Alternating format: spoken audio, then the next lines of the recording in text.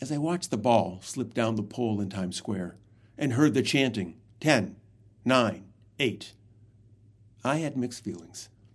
I hoped, as did others, that 2022 was going to be a very different year than the year that was just ending. I was hoping that with the advent of the vaccine, COVID was going to be pushed back and life was going to return to some semblance of normal. But no, many in our nation decided not to avail themselves of a proven method to lessen the possibility of contracting the illness. They said no to the vaccine. And many decided that they knew better than the CDC and chose not to wear masks, which would limit transmissions and protect those who couldn't get the vaccine or who were immunocompromised. And because of their decision and the fact that many nations are still struggling to get enough of the vaccine to inoculate their citizens, rather than receding, COVID continues to grow and to mutate. So now, as the ball was dropping, Omicron was spreading rapidly, affecting people more quickly than did Delta. The dropping of the ball didn't seem like the end of one year and the beginning of another. It seemed to me that the slow descent of the ball was marking the continuation of the pandemic.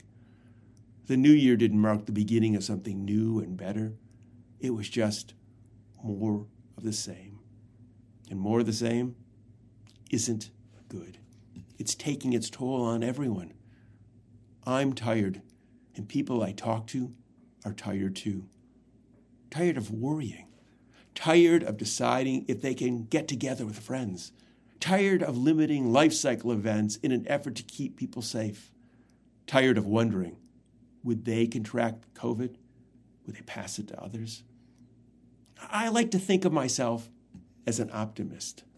But the fact that we're entering another year with COVID shaping our lives and how we live is making being an optimist more challenging. Yes, I know that at some point COVID will be beaten back, but it's taking longer than I expected. Remaining an optimist is harder when you're tired and your expectations aren't being realized. Added to the preoccupation with COVID was the realization that the dropping of the ball meant that our nation was but 1 year away from that day when rioters stormed our nation's capital in an attempt to overturn the election of the duly elected president of the United States, Joe Biden.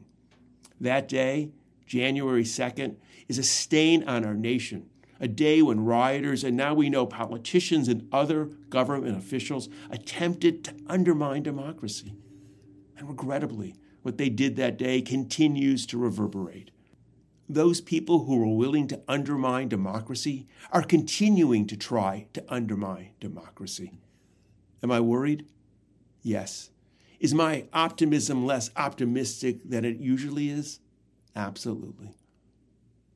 But I still have hope, because the problems we're facing are problems of our own making.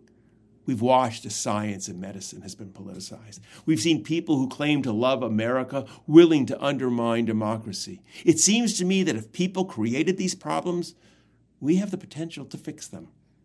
I'm not naive. I know it will be difficult, and politics will definitely get in the way. But I do believe that people of goodwill can come together. We've seen it before in our nation.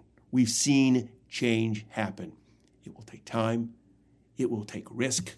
But my hope is that when the ball drops to the end this year and begin the next, things will be better. I'm Rabbi Robert Barr of Congregation Beth Adam and Our Jewish Community. And as always, thanks for listening.